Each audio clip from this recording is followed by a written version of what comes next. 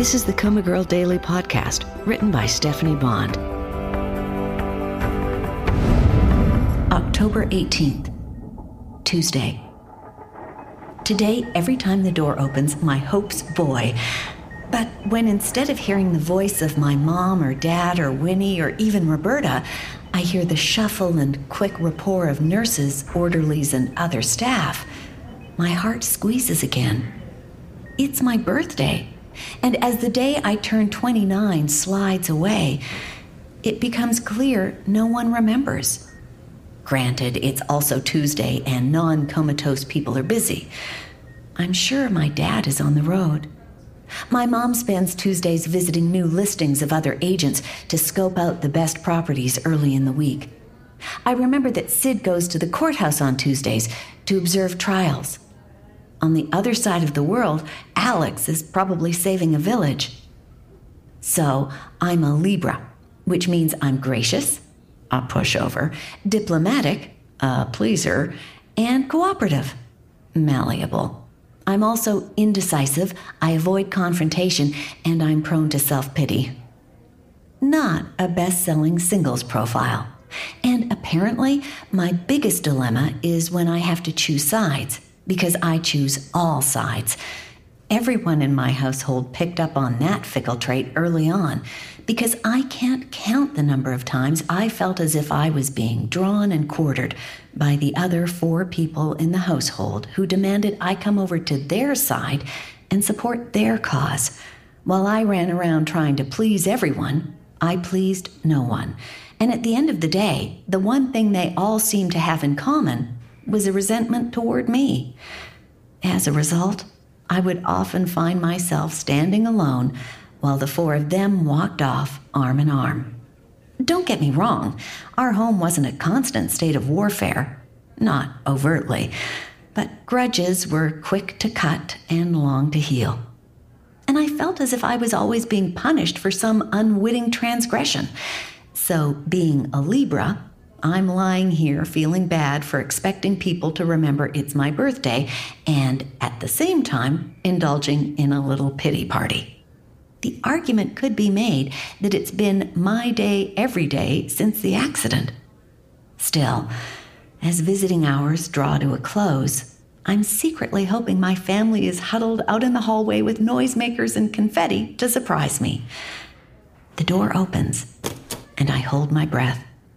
"It's just me, Marigold," Gina says. "Dr. Jarvis asked me to take your blood pressure every 2 hours. I fight disappointment, but honestly, why would anyone make a fuss? No one knows I know it's my birthday. It's like any other coma day.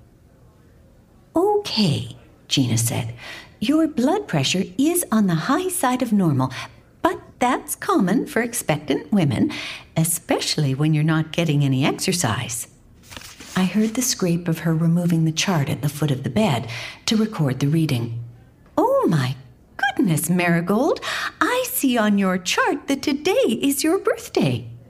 She returned the chart, then left the room. A few minutes later, she was back. "I'm tying a happy birthday balloon to your bed. Happy birthday, Coma Girl." Inside, I'm smiling, if a teensy bit sad that I'm so forgettable. I mean, how does my mom not remember the day she gave birth to me? The door opened, and I wondered if she or Dad had remembered at the last minute. "Hello, lady." It's my young friend Christina with the sick mother. "Is it your birthday? It must be. You have a pretty balloon. Did you have cake and ice cream?" She sighed. "I love ice cream." I remember. She cleared her throat, then began singing in a sweet, pure voice. "Happy birthday to you. Happy birthday to you. Happy birthday, dear lady. Happy birthday to you." She clapped for herself and for me. I've never been so touched by any gesture in my whole stinking life. She's such a giving little thing. If you had a cake, this is when we'd blow out the candles and cut a big piece to eat with ice cream. Christina! Boomed her father's voice from down the hall. Don't forget to do the magic for my sick mama, she said in a rush. Happy birthday! Then she scampered out of the room. How can I possibly feel sorry for myself after that?